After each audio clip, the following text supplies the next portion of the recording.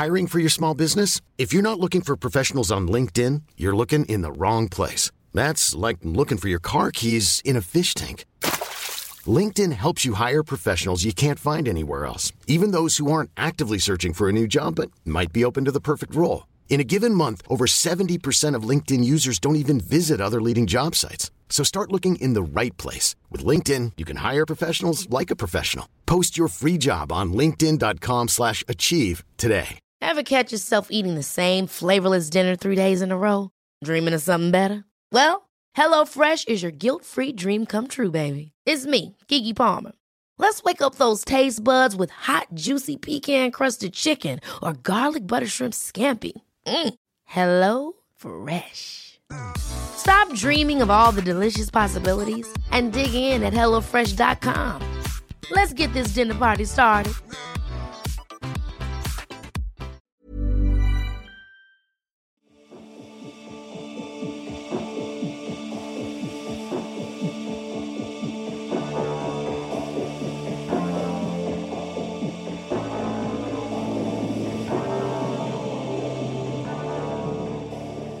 Hello and welcome to episode 77 of Australian Jams. I'm Gemma Bastiani as usual, and today I'm joined by fellow Swans fan, which is, let's be honest, the reason I wanted to talk to him, Tim Levinson. Hello, how are you? Good, thanks. Yep, same here, and thank you for asking me to be on because I get to talk to you and we can kind of like cut it straight about a bunch of different Swan stuff, as well as talking about a bunch of music. So I'm pleased to be here. Yeah, we've kind of existed on the periphery of one another for a long time because of footy, right? Thanks to Twitter. Yep. and now we're actually talking. Yeah, that's right. And I feel like for me, always since I was a kid, music and sport has always they've always been interchangeable for me. Sport probably took more of a priority, especially when I was younger. But as I was getting a bit older and a bit more artistic, the two worlds felt like they were always, they weaved in and out of each other. But I've seen that's not exactly the normal way for a lot of other people. So I always gravitate to people who both have those passions and, enjoy and can appreciate, where the links are and those connection points, and be able to appreciate a footy game just as much as you appreciate a gig. So, well, good. That's the thing, because I always felt the same way. But then, obviously, I am based in Melbourne, and when I was doing music stuff, it was around Melbourne arts people. And I learned very quickly as a 19-year-old that lots of people in the arts really hate sport and hate anyone that likes sport. So it was a really weird culture shock to me because, like you, I think they intertwine so beautifully. So that's, it's nice to then find people. The other person that really stands out is Zach Abrams, who is very much like that as well. So into sport, I should say, but he's a Hawthorn supporter. Into sport. So we can't really like him that much, but no, okay. That makes it difficult. Yeah. My colleague Caitlin, who we both know, I'm wearing her merch right now under this hoodie, actually. So we're allowed to say anything. Yes. When you're wearing Dan's merch, you've already shown that you're a supporter. It's constructive criticism, but yeah, we've had a lot of conversations in our office where she just hammers sport, doesn't want to have a thing to do with it, and so I'm always looking for those little doors to open, like little doors ajar where you can talk about sport without generating such a hostile response. And slowly I'm breaking it down. Like she's talking about wanting to go to a Swans game, and I'm talking about different types of sports, and she's always sort of associated with a lot of toxic masculinity and that kind of like that hyper competitiveness that comes from a lot of sport. And she's saying, and I guess like as a musician and as an artist, they are some of the worst parts of what we do is the competitive side of it. That's where it becomes really toxic. Whereas in sport, that's inherently part of it. Mm-hmm. So I think that, I'm working on it with Handsome Music. I'm going to get her to a game sometime. Well, with a Swans AFLW team on the horizon, maybe that's the in. Yeah. It's going to happen. AFLW, the best. But you're here today to talk about music stuff. For people who don't know you or who you are, can you tell us who you are and what you do? Yeah, so I am a musician and I work at a music label and I manage artists as part of that. So my experience as a musician has always been one of just curiosity rather than, having a background in it. Mm-hmm. So always I've come at it from a bit of an amateur and I like to think of it as more like a labourer type of an approach to music. Yep. So I started without really any kind of fanfare. I started without any expectations of grandeur. I didn't have any feeling of entitlement, although maybe just being male and my entitlement manifested as just like, I'm going to have a crack at this, even though I have no right to. But I never really sort of went in going, I'm going to do deals and do all these types of things. I just was like, oh, well, I'll write a song. And so I think that mentality has been a big part of why I was able to start working in a business side of music. Yeah. In a similar way. I don't know what I'm doing, but I'm curious and I want to learn more. And so those things are very much impossible for me to remove in my experience of my time in music is not really knowing what I'm doing, but kind of sticking around and doing it for a long time. So now I've put out a bunch of records and I manage different acts and I'm very fascinated and interested and committed to their careers. And I have these two dual worlds as far as my role in music where one is just sitting there in the studio and trying to write songs and tour and do all those things as an artist. And the other is try and bring whatever I've learned in my own life to the table when it comes to other artists and problem solving their issues and also learning from them and letting them guide me, whether they are 5 years younger than me or 20, doesn't really matter. I'm really always looking to improve and learn more about music. So that's a little bit of my background. That's super interesting that you say that you kind of just jumped in and had a go, because I teach music business and that's the thing that I tell my students all the time. It's like, you're going to learn something in class, obviously, but you're not really going to learn what it's like until you actually just give it a crack. So just try stuff and see what happens. And I think most people that I know in music have just kind of had to start it that way rather than go in and be like, I'm going to get a job, because that's just not how it works. Hey. Yeah, that's right. I think over time you learn and relearn that too, because we are emulators and we see something that opens our mind a little bit. Maybe it's just purely on a commercial level. Something is successful. Wow, cool. That's a new lane. I like that. I'm going to follow that. Oh, people are liking that. And you naturally, or maybe, consciously emulate something. You start to sort of like find your space within that new possibility. And, there is I don't even know what I was saying there, but I guess like coming back to the just diving in side of things is that, what sort of starts to happen after a little while. I'm going to turn off my WhatsApp so it doesn't beep every time. What starts to happen after a period of time is that you have and now I've lost my train of thought. You have a perfectionist streak that kicks in as part of that, and the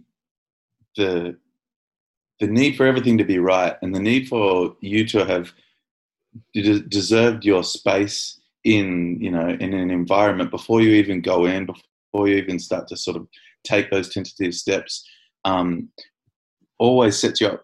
In my opinion, always sets you up to sort of miss opportunities, because by the time you've weighed up all of the possibilities, things have moved on. I think there is a need to just sort of to dive in a lot of the time. And I remember when I was coming up, there was a lot of that male pressure to pay your dues. There was real kind of like, you've got to be like, you've got to be like really good before you do something. And it would never mirror my experience. Mm-hmm. And I understand that there's a real value in that, to become really good at something and then dive in. That's a really professional way to go about it. But the reality is most of us aren't professionals. Most of us aren't the most elite. Like, we're not supposed to be the greatest that ever existed. We're just supposed to have some sort of a fulfilling and rewarding life. And so we're not, you know, we are better served, I think, a lot of the time in just trialing and erroring. You know? Well, that's the thing, isn't it? Like, it's like looking at a job application saying it's an entry-level job, but you need experience to get the entry-level job. Like, how do you learn the thing unless you do the thing? So you can't be great at a thing until you've practiced it 100 times. So if you're not performing live shows, how are you going to know that you're good at performing live shows? So that's the whole frustration, especially in the arts, that like it is trial by error, isn't it? Yeah, this is true. And before, when I was a bit sidetracked, what I really mean by that perfectionist streak, at least for my experience, is that it's underneath that is a really like egotistical foundation where it's like, well, I am too valuable. My contribution to this is too important for me to just dive in. Like, I need to kind of like, it needs to match some sort of, you know, grand sort of like version of myself. Actually, maybe you're not that important. Maybe it's fine if you fail. Maybe no one really cares, and it's just your ego that is guiding you and it's misdirecting you. Like, there's actually something really harmless about having a crack at something and maybe not even following through with it. It's okay. You know, this is what kids need to sort of like come out of school with. It's like, you don't have to just come into a career and that's your rest of your life. That's not how life works. Absolutely. Like, personal example, I worked in music for 8 years and then decided, what I really want to do is sport. But like, so much of what I learned doing music stuff has helped me to be able to do sport stuff. So like, that might be seen as a failure, but absolutely not, because I wouldn't be able to do what I do now as well as I do if I hadn't have done that stuff along the way. Yeah, nothing is wasted. I talk to some artists that I look after, and artists go through all different phases of their career, sometimes really confident, sometimes completely depleted of all their confidence. And you got to keep on coming back to these conversations where you're like, well, nothing is wasted. Yeah. All of these different chapters that didn't necessarily go anywhere are really essential building blocks to whatever you're doing. And even if they're not, like, what choice do you have other than to keep on believing in that they are? And I mean, you know, you working in music for 8 years, but then going to sport. Well, here we are talking about music. So, yeah, you know, exactly. I guess these things never really leave you either. Like, yeah, it's the same with sport. Sport was such a massive part of my childhood. And then music fully took over. And in the last sort of 5-10 years, sport has just, like, it's never left me. It's still a really important part of my life. So these things, they might change in priority, but they still are important to our soul. Yeah, absolutely. Well, speaking of that, we've each chosen 3 songs. Sorry, I get distracted by conversations and then forget what we actually are meant to be talking about. That's on me. You've chosen 3 really interesting songs for us to chat about today. Do you want to kick us off with your first song for the day? Yeah, sure. Well, I chose a few different songs. It was like there's a bit of a combination here. We are recording during NAIDOC week, so I thought I wanted to focus on. Hiring for your small business? If you're not looking for professionals on LinkedIn, you're looking in the wrong place. That's like looking for your car keys in a fish tank. LinkedIn helps you hire professionals you can't find anywhere else, even those who aren't actively searching for a new job but might be open to the perfect role. In a given month, over 70% of LinkedIn users don't even visit other leading job sites. So start looking in the right place. With LinkedIn, you can hire professionals like a professional. Post your free job on linkedin.com/achieve today. Hold up. What was that? Boring. No flavor. That was as bad as those leftovers you ate all week. Keke Palmer here. And it's time to say hello to something fresh and guilt-free. Hello Fresh. Jazz up dinner with pecan-crusted chicken or garlic butter shrimp scampi. Now that's music to my mouth. Hello Fresh. Let's get this dinner party started. Discover all the delicious possibilities at HelloFresh.com. chosen a couple of First Nations artists. Mm-hmm. But the first one that I've chosen is Barker. Yep. She's just, as of this week when we're recording, put out a song called King Brown. And I love everything about Barker. She is, I mean, she's the kind of artist that seems like she's been building up for quite a long time, but her first song was dropped during COVID in 2020. Yeah, wow. And it's a really perfect reflection on just how vibrant and how interesting she is as a person, and how special she is as an artist, that in such a short period of time, she's become an artist that everyone's checking for. And I love that. I think it's amazing. Every artist has a different timeline. You don't all have to kind of like be following the same trajectory. And it's very clear that a lot of people have been crying out for an artist like Barker to be in their feed. And here she is, and she has not got here easy. And she's so open about it. She's so uncensored when it comes to telling the audience about just, how raw her journey has been to get to this point. And it's so disarming. And a lot of other artists aren't built for this. They're not equipped to be able to share in the same way that she is, without any kind of shame. And nor should she have any shame. I guess it's just one of those things that happens for some people in wondering how to kind of reveal aspects of who they are and how they got here. And I love it. I love watching other people on social media and people at gigs respond to her. Yeah. And I got a perfect view of it because I did a gig with her in January this year. And I kind of thought, oh, she'd been around for a bit, but it was like her fourth gig. And she got out on stage and she was so humble, but she was so funny. And the way she spoke on stage, it just made the audience laugh. And in a split second, she would talk about ice or having her children being taken from her. And so there was this dynamic on stage where she was just so disarming and so funny and so engaging. Like, her charisma was off the charts. And yet at the same time, in the space of a few bars of music, people would be in tears. Like, this is a little bit, I guess I'm trying to get to the heart of why Barker has made such an impact. And that is a bit of it. It's just absolutely. How piercing she is. Well, that comes across immediately. Like, you talked about her charisma on stage and stuff. And I'll be honest, the first note I wrote was, I can only imagine what she's like live. Because I feel like watching the video, and I will link the video below for everyone, watching the video immediately, as soon as she appeared on the screen, she had me hooked in. And then straight away I was like, I want to see what this is like live. That was my first two thoughts when watching that video.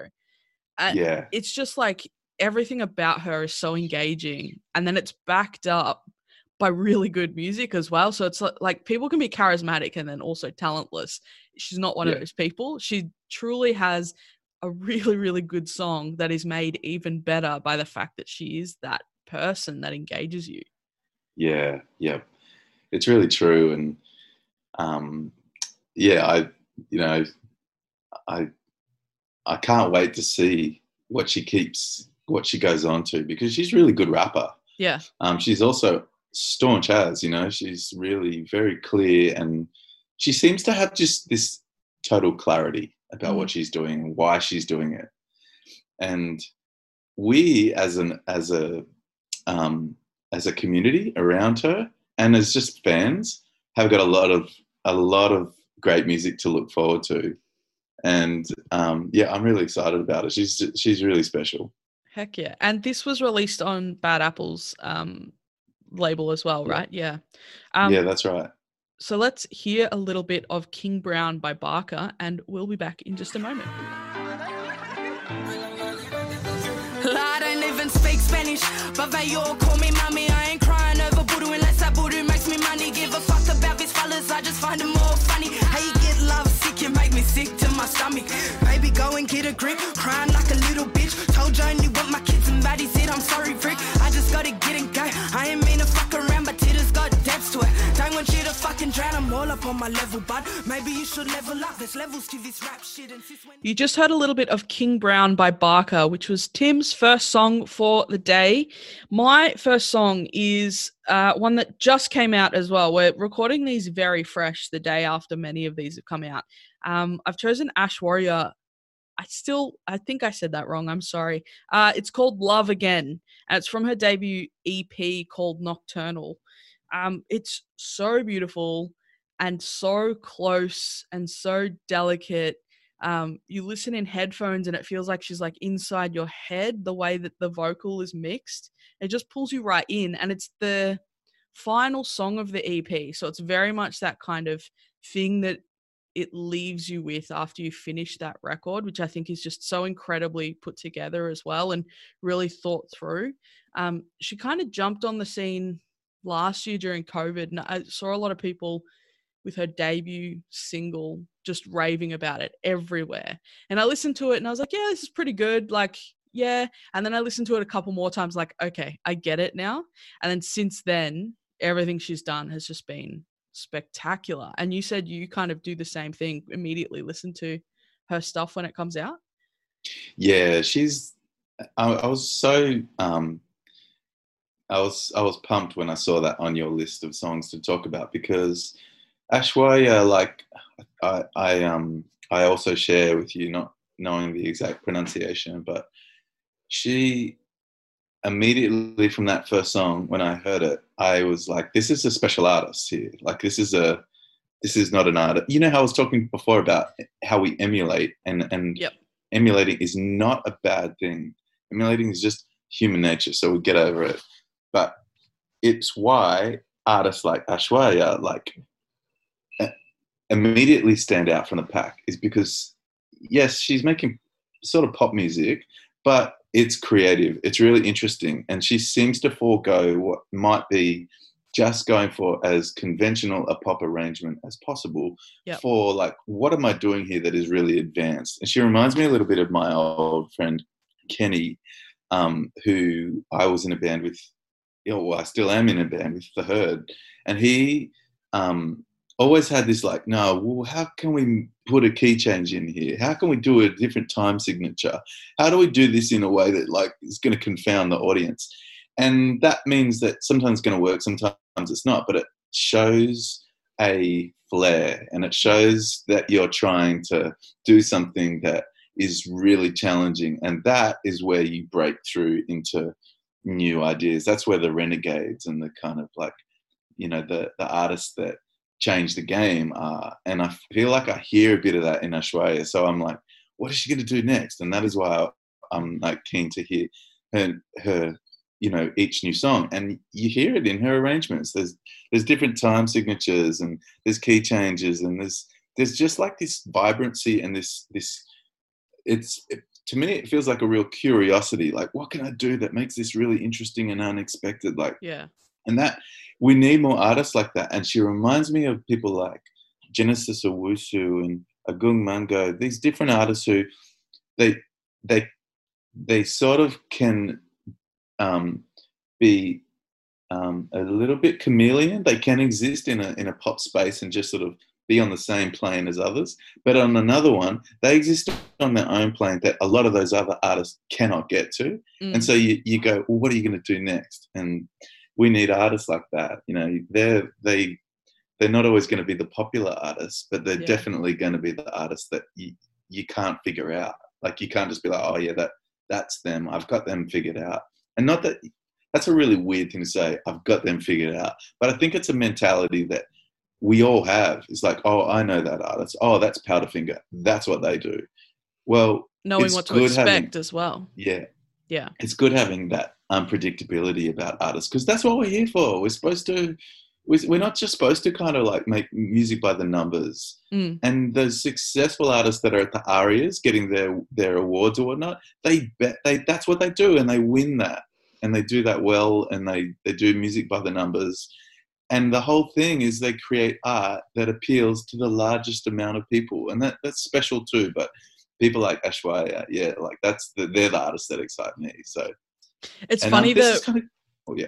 Sorry, the references you made, that she kind of reminds you of because of that nature. For me, it was like a Lupa J or an Eilish Gilligan, where they do have these kind of typical sensibilities that are then woven into something that you just don't understand or don't see how they got there, but you appreciate it once it did get there. And so those are probably Australian Jams listeners. I speak about them a lot, and this is probably why I really like this song as well, is that it does do the unexpected, but also, you know, it's a beautiful vocal as well, sitting over the top of it. And it's just like, it's got the things that keep you entertained while you're waiting to see what's about to happen as well. Yeah, that's it. The confounding moment with Aishwarya for me was when she did that song with Vic Mensa. Yeah. Because he's crazy. He's an amazing artist, and I've seen that up close a little bit because he's worked with my band Hermitude on a song. Mm-hmm. Not my band, but the band that I manage, Hermitude. And so I know he's a great artist. So I was really looking forward to this song because I thought she's like, it's her debut EP, and she seems to be a bit independent. How is she doing a song with Vic Mensa? But it doesn't surprise me at the same time because I'm sure he's gone, oh no, you're cool, you're interesting, I'm going to do that. Or maybe they just paid money. I don't know. It's none of my business. I heard that same real vibrant contribution from Aishwarya, but it was actually Vic's part of it that I was like, he actually is not leveling up to her on this song. You know? Huge claim. I think that he's just sort of phoned it in, and she's just out here like streaming ahead like she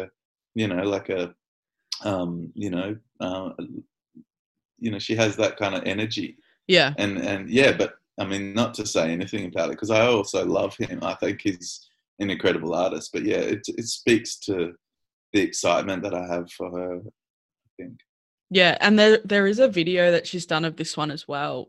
It's very cool, but it's very much just her sitting in place singing the song, but in a kind of neon blue lit room with a few mirrors around the room, and she's kind of sitting in a box cage thing, and she's got what appears to be a giant puffy jacket around her. Could be a doona, could be anything, but it's very much like the first thing that I saw, which may not have been the intention of that video, first thing I saw was getting stuck at home for COVID, because she's sitting in what seems like a cage, looking at herself with this big thing on her singing. And it's almost like this was how she recorded it, sitting on her bed at home in her bedroom. It just kind of gave that different look to the song as well, which I thought, yeah, given what we've all been through and what you're currently going through in Sydney, like, yeah, it had that weird tinge to it. But when you first listen to the song, it doesn't sound like, oh, this was done in lockdown, like a lot of other songs have as well. Yeah, super interesting. But shall we hear some of it? Let's do that. This is a bit of Love Again by Aishwarya. Memories of failed attempts to try and win each other's hearts all over again. My heart is telling me no. This time I know it's wrong. Love again, fall again, can I feel it now? That was Love Again by Aishwarya. That was my first for the day. Tim, which one have you got for us next? The next one I've chosen is going to be probably unfamiliar to most people. It was a song that was dropped during NAIDOC week, but it wasn't really dropped in a kind of music industry way with the song appearing on all the streaming services and the video and whatnot. This was just a song that was made into a video and then dropped on YouTube by an artist named Katie Aspel. Yeah. And this is a collaboration that Katie has done with some dancers called Of Desert and Sea and produced by Black Empire, which Black Empire is a collective that has been built, or it's just formed this year. And behind Black Empire are artists like Jimbla And Jim Blah is a multifaceted artist who works creating video. He also is an instrumentalist, a mixer, a producer, a rapper, a singer. He's a really interesting artistic soul, and he's trying to build a collective that is First Nations owned and run, and completely autonomous in the way that they conduct their business. So trying to work out a different way of putting music together. So we've worked with them to sort of share in that journey, but he has previously collaborated with Rulla and Marlon, and you might know Rulla and Marlon because Marlon Motlop is a famous footy name. Yes, or he Motlop is a famous footy name. I was actually talking about him to someone the other day. Yeah, right. Okay. Well, and Rulla is the other guy in their duo. They're two different artists, but they're working together on a lot of stuff. Both crazy footy players. They both play in SANFL. Although I think Rulla is now sort of stepped out of it. Yeah. But part of this I should give context. This is from South Australia. The Black Empire is kind of moving around and working with communities and artists in South Australia. And yeah, so the first song that came out was Rulla and Marlon and Black Empire, and it was called Black Swan. And this one is called Here. But this song I think is really special because it was written with her grandma and granddad. Yeah, well. And the arrangement's beautiful. There's a lot of feeling to it. As soon as you hear this song, you'll understand what I mean. Like it's very direct, and I really hope that it is one of those songs that finds its own space, because it really tells a story that we're needing to hear more and more in 2021. Just given that we have an entire history that has wiped out the perspectives of First Nations people, we have a lot of catching up to do. Mm-hmm. And so wherever the perspectives exist on the spectrum, like radical and staunch and not negotiable, or moderate and less not negotiable, whatever the form of that expression takes, we all need to kind of like listen to it and take it on and learn and become a better people as a result of it, just because the damage that has been done is so grand in scale that only it's going to take a long time to really be able to reclaim a sense of like of proper like national unity, if that makes sense. It's a terrible way of describing it, but you cannot kind of hope that something like reconciliation can exist without addressing like all of the harm that is done. And without speaking too much on it, I guess like I hear a song like this, and this song feels soft. Like it feels like a, when we've got the more like hard line, like speaking truth to people who need to hear that truth. I'm here for that, and I love it. And it's so great to see so many artists speaking so boldly and directly. But yeah, this song sort of exists in that more like it's gentler, and I hear it and I'm like, yeah, I can hear grandma and granddad in this song, and it's a real beauty. Yeah, and that's the thing that you've touched on, is the whole it's about telling that story, and it's softer, as you've said, but it's also very direct in the lyric, and the way that vocal is mixed is very, very clean, so that your whole focus is what's being said. And like one of the lyrics is, "We're still here, going strong. We know who we are and where we belong." That's probably one of it's a very prideful lyric, but it's probably, again, one of the softer lyrics throughout that. There's some very like, I don't want to say damning statements, but it's very pointed. But the way that it's put together it's not a song that has big peaks and valleys. It's not a song that does a whole lot in terms of levels or anything, but the production value of it almost makes it like spoken word poetry. with music underneath. And then there are some really beautiful harmonies that come in towards the end that are just incredible. But the thing that really struck me was, you know, it's all about what's being said, and it's all about you focusing on what's being said. And the story being told is one of a lot of pain, a lot of anguish, and also the attempt to look where this can go from here. And I think that's the thing people should be taking away from this song is what story are they telling and why are they telling it? Yeah. This is, yeah. So often, I'm really grateful that you brought this one because I wouldn't have found it otherwise. I'll show my students the Treaty Anniversary with Baker Boy, that song, and I generally will play that in full to the students with the lyric video.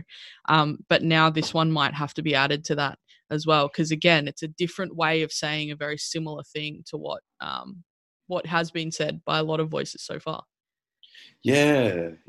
And the thing that always, you know, I'm going to go back to sport for a second here. Go for it. But we have a choice in how we engage with the stories and the truth of this country. Mm-hmm. We have a choice. The choice can be to be threatened by it and to push back against it, which is a very kind of conservative mindset. We are fearful of and guilt-ridden for what has gone by. So what we have to do is deny those stories. We have to deny that they exist. We have to push down that drive to sort of tell those stories and to have the truth come out. That's one way of going about it. The other way is to actually embrace it and to understand where, you know, like to really kind of like look at it from a sense of pride. So like I think about when Goodsey did that dance in that Indigenous round many years ago, and we had the Carlton game, the SCG, and we had this big fanfare that followed on, and there was these commentators going, "Oh, I don't know if he should have been doing that." You know, it really represented to me that moment where you have a choice, where one could be like, "Oh, this is a bad thing." The other is like, this is something that enriches us as a people, is that we are connected here. Like we have done terrible things, but we are connected. We can make the choice to actually own it and be like, we have a proximity to this culture. That is an amazing thing and a privilege. What a thing for us. And that calls on our leaders. That calls on commentators. That calls on politicians. Calls on people just to be like, hey, this is something good, right? And you know, hearing and knowing about the storytelling and the culture that exists with, you know, Aboriginal and Torres Strait Islanders, and that we get to kind of share a little bit of, because, you know, even though we have invaded and we've only been here for modern history, we still are able to not be fearful of the fact that culture existed here for tens of thousands of years, and there is so much for us to learn and, you know, like take to the rest of the world and go, hey, this is who we really are, you know. And songs like this where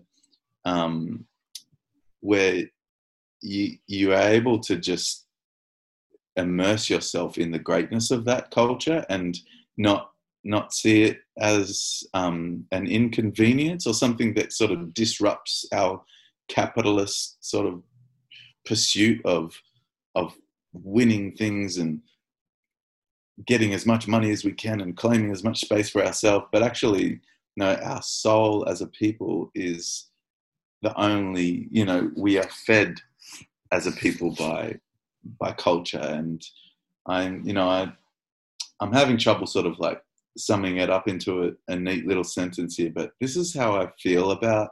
Yeah, no, you're absolutely right though.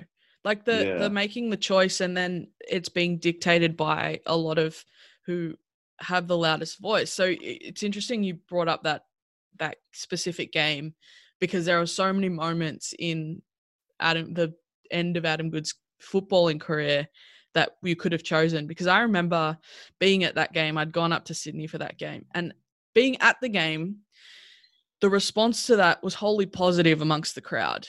no one in the crowd took offense to it. Everyone cheered it. Even the Carlton supporters around us were fairly positive about it, even though they were losing. You know, like that wasn't the feeling at the ground was positive. Yeah. So to then go and hear that in that moment when the crowd was having a great time and something great had happened on the field, that the people in the commentary box, who were all men and all older white men, had an issue with it, was this massive disconnect from what the community felt at that time. Yeah. And then it became something that it wasn't because of the comments of the few. And it's so often in football we're seeing that. And whether it's about race or gender or even how good a player is or how bad a player is, we're seeing outdated, stagnant views being dictated by people who aren't that interested in what other people think. They're only interested in personal success or personal, notoriety. And there is that massive disconnect to the people that are actually part of it. And it's so strange. And how do you solve it is that big question. And like, I'm coming at it from a football fan perspective who wishes that our game was covered better. But Indigenous people are coming at it from the perspective of, we have been persecuted and discriminated against and so many more horrible things for however long, and these are the people in charge. So my anger pales in comparison to the people who are actually being genuinely affected by this stuff as well. Yeah, white people need to like sit the fuck down, really. I mean, you know, at the bottom of it, you summed it up as this bunch of white men in the commentary box. If that wasn't the case and you were able to talk through these, you know, like going back to what we were talking about emulating, it's the same thing with when these issues come up in society. You have a bunch of people on loudspeakers making pretty strong calls about what's okay, what's not okay. So, okay, we form our moral compass based off our own views, but also what we're told and what the conversation and the narrative is around it.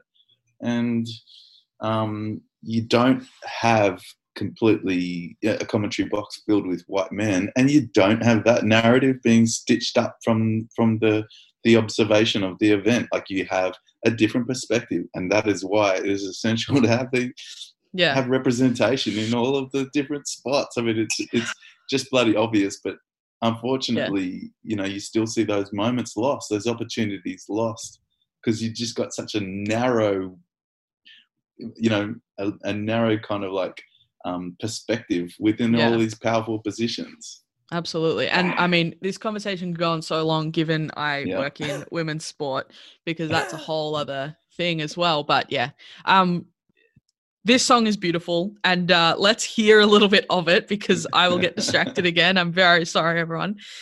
This one is called Here. It's by Katie Aspel with contribution from Of Desert and Sea and Black Empire.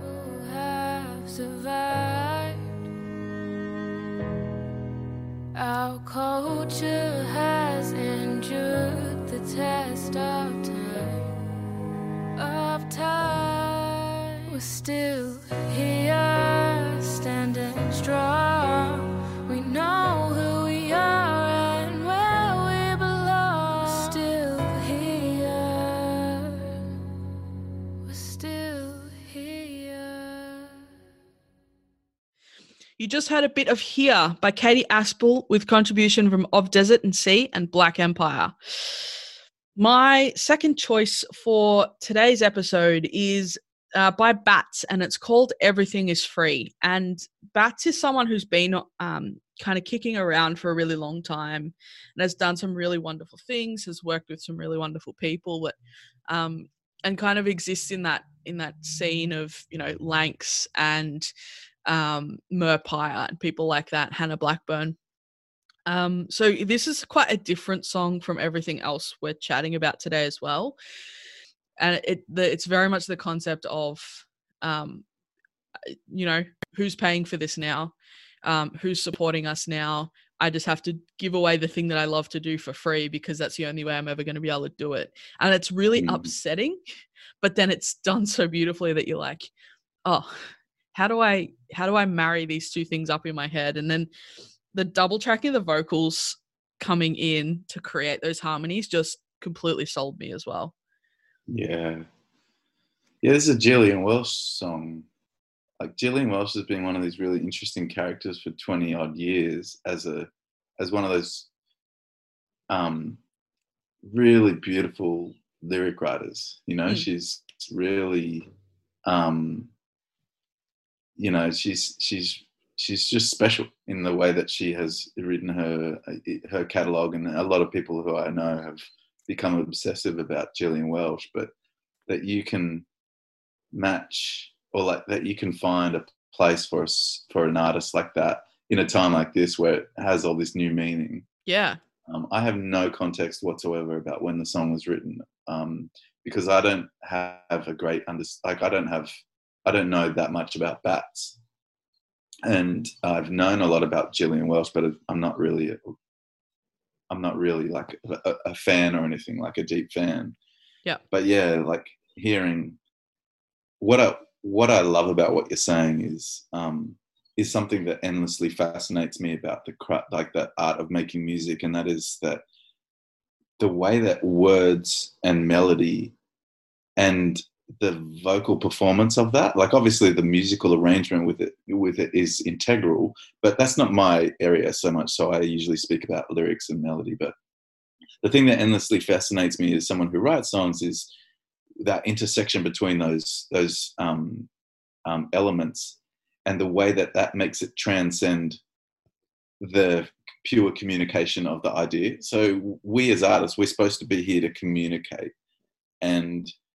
but the great beauty of the mysteriousness of how we communicate is that sometimes it defies like the construction of the words that are put into the sentence that make up the sentiment.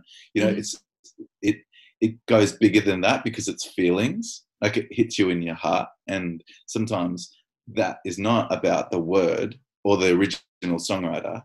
It's about the tone of the vocal and the way that particular tone meets the line or the words, and that makes you feel something, and it makes it really real. And that to me is endlessly amazing. I'm just obsessed with it because it also acknowledges that we as artists, we can write it and we can perform it, but there's this unknown and like quality to that process that you think you're in control of, but you're never really in control of.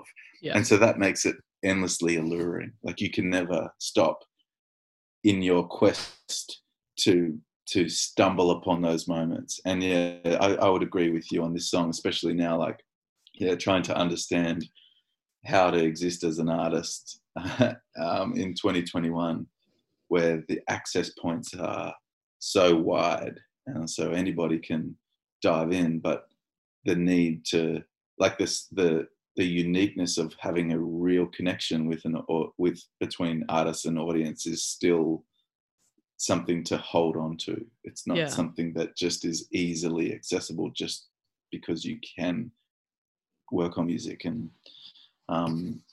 that also means that it's endlessly challenging for everyone who's involved in it, because now the playing field is so wide, and you put a song out and there's another 100 songs that have come out just, you know, in your own country that week. So how do you find a space to exist as an artist? It's definitely something, yeah.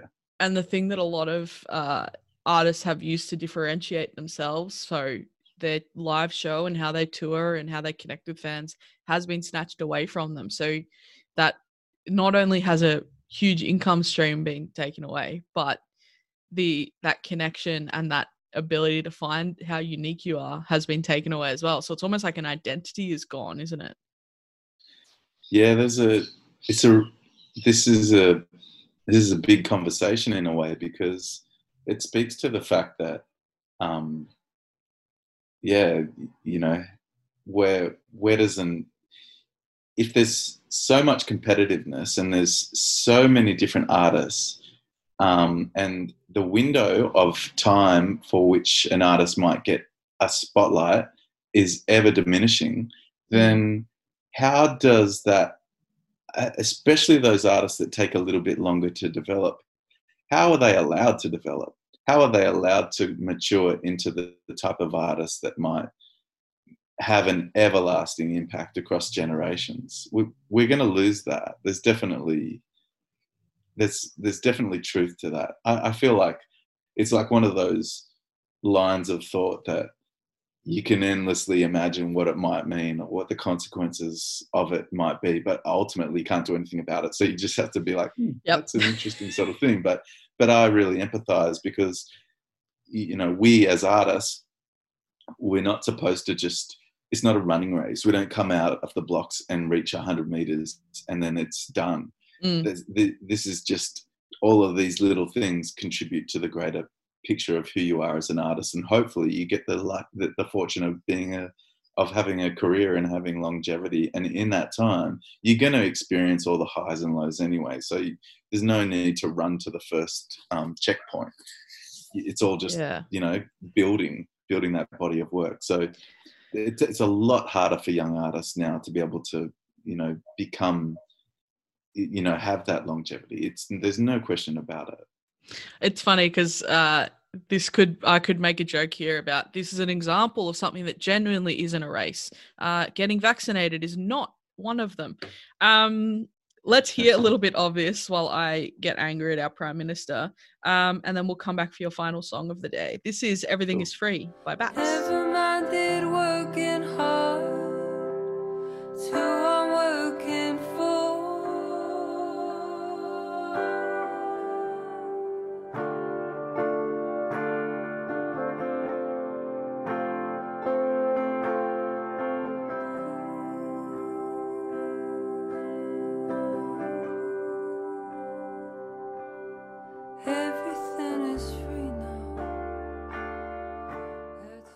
You just heard a little bit of Everything is Free by Bats.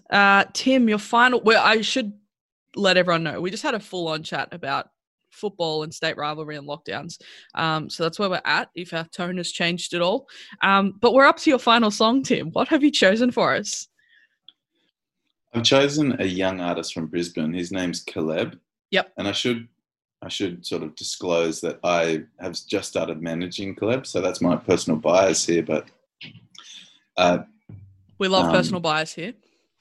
Conflict of interest is the heartbeat of music. So with that in mind, I wanted to share Caleb, but it doesn't really matter anyway, because in due time, I think people are going to be, able to share a lot of great experiences with Caleb. Is one of the reasons why I'm working with him is he has this great hunger and energy for music, so much so that, like, when I first hit him up just out of the blue, he was 16 years old. I didn't realize that. I thought he was much older. And he's been just on and off making music since he was like a kid, and his first recording was before he was 10 years old. So, but yeah, like, the talent of this kid is crazy. He's young, Ghanaian Australian kid, and grows up in Brizzy.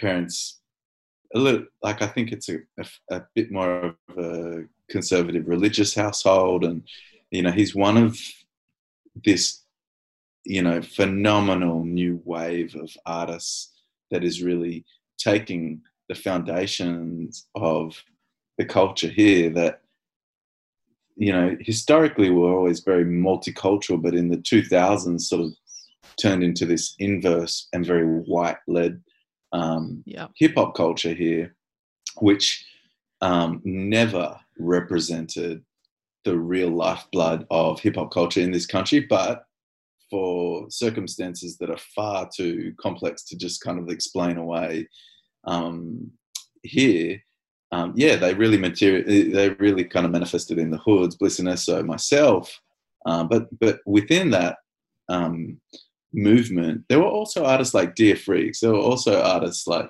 1200 Techniques. There were also artists like Maya Jupiter and Ebony Williams, and Impossible Odds, The Last Connection. There were all these different artists that were coming from different communities. And yes, there was definitely gatekeepers there at every level that wasn't, it wasn't like they held down different artists who were already doing stuff. It just was that there was not enough development. So then you didn't have artists from different communities actually feeling like they had a pathway. And so, and a lot of that is because, you know, you're not seeing African artists up on stage or First Nations artists up on stage, on TV, on radio. So you need to have that representation. I've kind of contradicted myself, but we're also sort of this culture is very,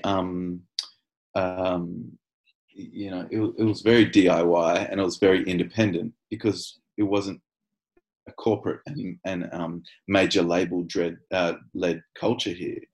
But what we've seen in the last 10 years is that really changing. And so, you know, artists like Sampa the Great have emerged, and obviously she's not Australian, but we really claim her because this is where she built her foundations, and at least in music, and released music. And we've seen her become a global, you know, pioneer. Or when I say pioneer, maybe pioneer is the wrong word, but like globally, she is recognized and acknowledged as a great artist. Yeah. And then you see artists like Manu Crooks and Be Wise, and down in Melbourne, you've got 66 Records, Ecosystem, The Real Pookie, you know, in Brizzy, you got Swish Music. In Sydney, you got artists like 1-4 and The Area, Hooligan Hefts. There's all these different artists that are emerging now. Yeah, and Caleb is another interesting artist within that big wave that we're seeing to sort of like blow everything apart. So much so that, you know, you'll see some of these older artists who once upon a time would have had all of the spotlight if they put out a new song, and now it's like crickets. And so there's this real identity question that's coming up, which is really fascinating for me, having participated in the culture like 20 years ago, and also sort of really enthusiastically embracing where it's going now. But Caleb, and this is such a long spiel, it's so funny for me to just like ramble on about it, but I guess I'm just so full of, like, I just love it. I'm so into it. But Caleb is just, you know, he just represents like so much excitement to me because he's got an incredible voice, such a rich tone. So the texture is just, yeah, it's gravelly and rich, but he's an incredible rapper. His flow is crazy, and he's also really kind of, you know, open and creative and experimental and trying to come up with great melodies and hooks and different ideas. And, you know, when we started working with him, we, you know, asked him about what he had been working on or whether he could share any of his demos. And of course he sends over a Google Drive folder with 40 songs on it. I mean, the kid's 18, you know, and so this is the first song that we have worked on with him. It's all him. Like, we haven't done any of the music or helped out with mixing or anything. This is all him and his brother. But it's the first step, and it's the first song of many to come. And, you know, I have one foot in some of these older school heads that are looking at this big movement and wondering, oh, where do we fit within it? And I also have one foot in the fan mentality now of watching all these artists build their own stories and their own careers and their own audiences, and just not needing to be part of it, but actually just enjoying their success and enjoying the fact that they are actually creating the new Australia, you know. And that to me is, I'm really proud just to even kind of participate in that as a fan. But also it's really nice to be able to kind of like have that industry experience and that touring and recording experience that I can actually really bring something of value to some of these artists too. That's a real privilege. It's not something I'm like, you know, I'm needed. No way. It's just something that I've actually got something to contribute to. And I feel definitely proud that over the course of my time in music, it's sort of set me up to be in a position that I am in now. And it feels less egotistical and more just like you have a meaningful contribution, which is and it's fun. And I look at an artist like Caleb as being, you know, a perfect example of why so many people in Australia should be really excited about where music is headed here. Well, I mean, your contribution is important, whether it's big or small, because you did touch on pathways and how they didn't seem to exist for a lot of artists trying to enter that world. So by being able to help out by managing or providing those opportunities, that is a pathway. That's how we create a pathway. So it doesn't have to be all about you, but if you know how to help, then that's super important to helping create that pathway. Absolutely. And, you know, pathways are a thing I talk about a lot, and creating them for the people who haven't had those opportunities, super important. The thing that I really liked about this, other than the fact that you could totally feel his personality in the video, so like watching the video, you kind of got a sense of who he was, which is really cool. And it seems like a really like a person you want to get to know. The other thing was the song is super accessible for people who aren't necessarily big hip hop fans or big rap fans. Like, you can listen to this as a probably a generic music fan, I should say, and get it and enjoy it, and still kind of maybe that opens the door a little bit to then go further into that world. And I find this is a really good, accessible song for that, which makes me really excited, because sometimes artists that are very in the genre that they live in and that they're interested in can kind of close off to those people who haven't got there yet. Whereas I feel like he is absolutely kind of a gateway hip hop artist to then open up the world to a lot of more full on, I guess I'm not phrasing this very well, hip hop in Australia, which I think is very cool as well. Yeah. It's sort of, you need vibrant artists in all the pockets. Yeah. It's sort of strange. I mean, I guess when people are experiencing things in a kind of tourist context, you don't really have space to comprehend things existing in a complex form. Everything kind of has to be narrow and simple. But actually, like, the health of something is always that there is vibrancy at the real staunch and hard end of the picture, but also, you know, something that offers us something in the complete opposite side of it. So within that spectrum of like, you know, different, you know, forms of, you know, hip hop culture particularly, we are collectively better off if you actually have, like, you know, energy in all of the different pockets. I mean, it's sort of more of a general thing in, you know, speaking about all sorts of different matters, like whether they even be about, you know, politics or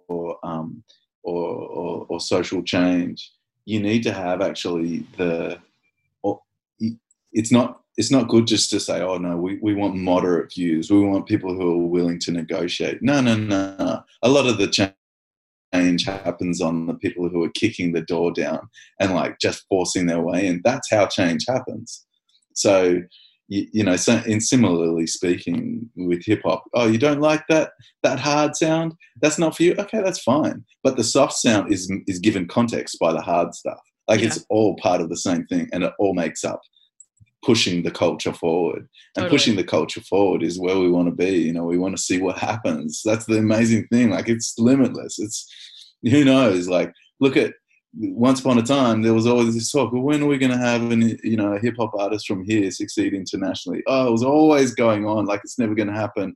And I was always talking about from a perspective of not really knowing, but constantly being asked that question forever, because there was a bunch of mainstream music people and media who were trying to get their heads around this culture that they're not really part of, because it was always indie and it was always outside the corporate machine. Yeah. And so you're answering these questions. When's it going to be respectable in your eyes, i.e. internationally successful? When is that going to happen? Because that's cultural cringe. So I was always answering this question, well, it's going to happen. And look at the Kid Laroi. Yeah. It's happened.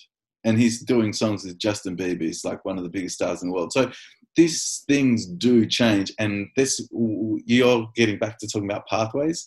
It's really interesting as someone who, you know, as you get deeper into whatever it is that you're getting into, you start to kind of really realize that those little steps and those little links are so important, and being able to piece together, like someone who has a passion for something, but invest in them. Like, where's the female coaches in AFLW, right? Yeah. So you have to invest in these spaces so that you actually do see what is possible. And that's what I love about getting back to hip hop, is like, you don't know where it's going to go, but when it goes forward, it's out of your control. It's just within our collective forces, and that's it's important for us to acknowledge that you can't just expect it just to happen. It does take a bunch of different steps along the way until it has a force of its own, and it goes out of control. And we have Kid Laroi in the States right now. So, yeah. I think this will lead beautifully into the final song of the day as well. So let's listen to a little bit of this so we can kind of continue that conversation in just a second. So this is a bit of Nothing New by Caleb, and we'll come back in just a sec. I'll never like what you be working with, cause demons go entertain. I was told that I should go, but I don't know. I don't see no inner pain. But then I knew that I was treating you like gold, and you ain't never ever did the same. Nah, they gon' act like I've been the main reason to why she feel the pain. They gon' act like I've been the main. I've been the main. This ain't nothing new. But I've been really thinking about me. That was a little bit of Nothing New by Caleb, which was Tim's final song for the day. We were just discussing impact overseas and Australian hip hop artists having that impact overseas, and how, yes, it might have taken a little bit of time, but it did get there because, you know, there was investment finally made and pathways finally existed, and there were people knocking down those doors. And a very good example of that is TK Maidza, who just released another new record called Last Year Was Weird Volume 3. And the song that I've chosen off this one is High Beams, which I think is the song that a lot of people have quickly gravitated toward from this record. TK is such a wonderful story, but I think she gets lost a lot in Australia. I played one of her songs, the Killer Mike collab or feature, to my students, and not one person knew who TK was in the class. They're all music business students in Australia. Not one of them knew who TK was, but knew who Killer Mike was. And I was like, this has to be rectified. Because people just, they're so, I don't know, they dismissive of maybe Australian hip hop in a way as they're entering the music industry, and then they start to learn the value of it maybe. And it needs to stop having that barrier. And TK is one of those people that can help completely break down those barriers, because she's flipping amazing. Like, everything about this song is so cool, but everything she does is so cool as well. Yeah, TK is an interesting artist. I mean, she emerged when she was a teenager, I think. Yeah. And she was like coming out on that slight rap, slight EDM thing. It was really big a few years ago, and she became that most hyped artist, where she was on all of the festivals, and it's almost as if I mean, you can never really know from the outside, but it does seem like it would have been complicated for her to emerge with all of this excitement and all of this hype. Yet she's sort of experiencing all of the things before she's really worked out what she wants to do as an artist and who she is. Mm-hmm. And so you don't, whenever you kind of get thrust into profile, you don't really get the chance to sort of work that stuff out because everything's visible. Mm-hmm. You know, like not that she's comparable, but Billie Eilish, you know, she's so young. She got to such a level of stardom before she really even had a chance to do things in a neutral way. Everything became under the spotlight. And TK, you know, clearly not on that scale, but feels like on a local level, she sort of was put into this you know, you're going to be this megastar. And so then that naturally, I think, turned into a little bit of like cynicism from industry people, which is just such a gross sort of side of music. Is just like, if you're not the biggest star ever, we're going to move on.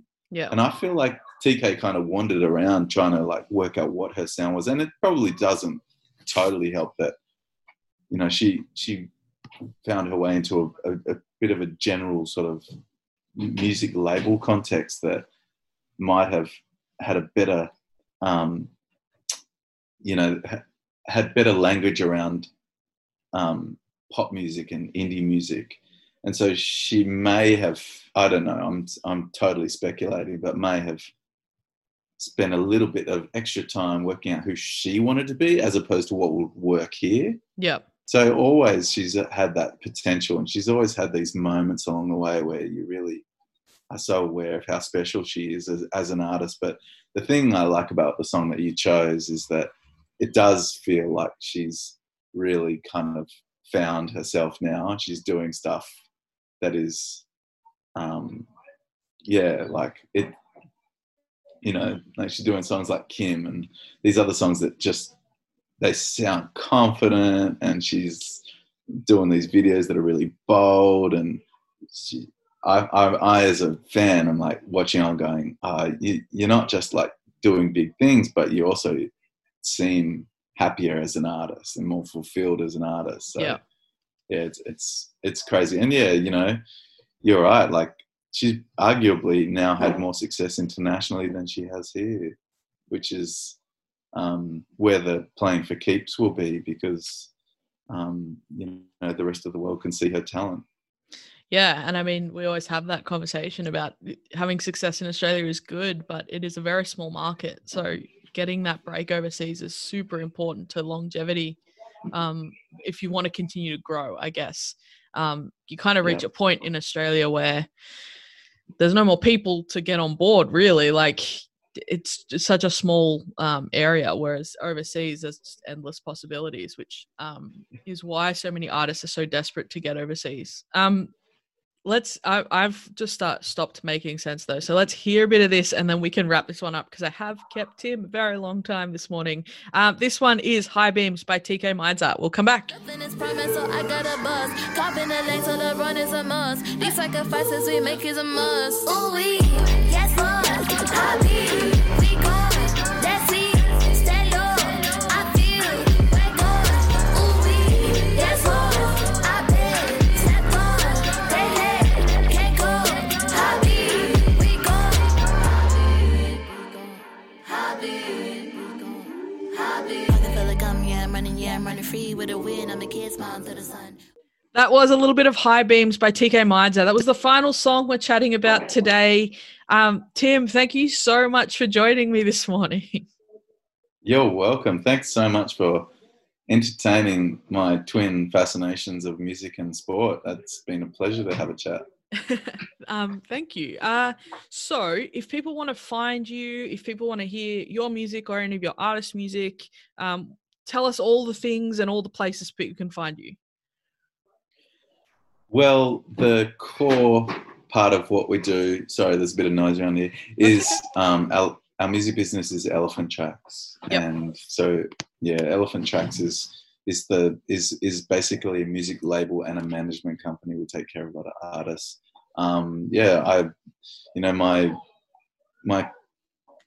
My next releases, well, it's definitely been disrupted by COVID and this lockdown, and we don't seem to be looking like coming out of this lockdown anytime soon, and that's going to impact. It impacts so much. Even just like, well, we can't even schedule in press shots or music videos, or different mixing engineers are not going to be available because they can't access their studio. So this sort of is going to have a very direct impact on my next music. But I've actually got, you know, close to an album finished, so I'm really excited about awesome. You know, sharing some music sometime soon. But yeah, one thing that I guess I'm just digressing because we're signing off here, but one thing that I'm not looking forward to in the second half of this year is the fact that whenever the music industry experiences the lockdown, and I'm sure that a lot of other industries share it. So I can't speak for them, but I can speak for what we do. Is that we don't just experience the upheaval of the weeks where we lose income. Actually, this is a ripple down. We're going to be feeling this for the rest of the year. There's absolutely no way that we're going to be able to open up without major restrictions in limiting the kind of amount of people that can go to shows, the types of events that can take place. Even just planning, you lose all the confidence and ability to plan when you know that there could be another lockdown or there could be another outbreak like this. So I'm not looking forward to the way that we're going to deal with the rest of this year and the livelihoods for a lot of artists and just how much it's going to impact people who are already in a very insecure line of work. It's going to be pretty tricky, but a lot of people are in that same boat. So there is going to be a need to sort of like hopefully have, we're really looking forward to hopefully having a bit of a different approach to the way that music is treated outside of this lockdown once it finishes, because 2021 is now like a little bit of a write-off for a lot of us. Well, I did see, and it's funny that you bring that up. Well, not funny, but like interesting that you bring that up, because I did see a tweet yesterday, someone being horrible to a friend of mine saying, if you can't survive a week without work, then something about then you should be looking for different work or something like that. It was very like judgmental of the fact that like a 1 week of work is just 1 week of work, when that's not the case in the arts. Like, yeah, you lose your shows and you have to reschedule. You lose costs of flights. You lose bookings at studios. Like, you have to actually backtrack so much if you lose 1 week, because then, as you said, lockdowns don't exist and then magically disappear. You very slowly get back to, and even Melbourne is not back to normal levels of attendances at shows or anything. So it's not just 1 week of work. I think that's the thing we really need to get through to people, is it's not 1 week of casual work, an hourly rate that you then immediately get back.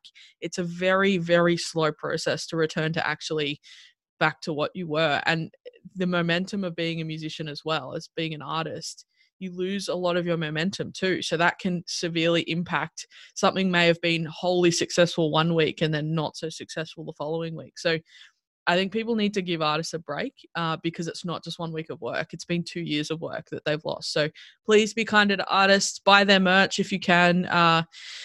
If you can't buy their merch, then stream their music, promote them on your social media, tell them that you like them, because that can also help even if you're not financially supporting them. It's nice for them to hear that they've still got support out there. So please do all those things. If people want to find you on social media to follow your Swans tweets, how can they do that? Just follow the flames, follow the smoke signals. I'm out there. I'm out here doing business. I'm out here offering unwarranted opinions. I am there for you. I will be there to nurture and to cuddle you into my pointless opinions. You'll find me. I will link all of Tim's Twitter account and Elephant Tracks and all of that stuff below as well. So please go and follow, especially if you're a Swans fan. It's definitely worth it. I've had great joy seeing people talk about the Swans, so it brings joy to lives. Know that. But this has been Australian Jams. Thank you everyone for listening. I'll be back in another fortnight. Don't know who the guests will be yet, but we'll find out together. Please, again, support artists if you can, however you can. Very important to do that. And I will see you all in 2 weeks' time.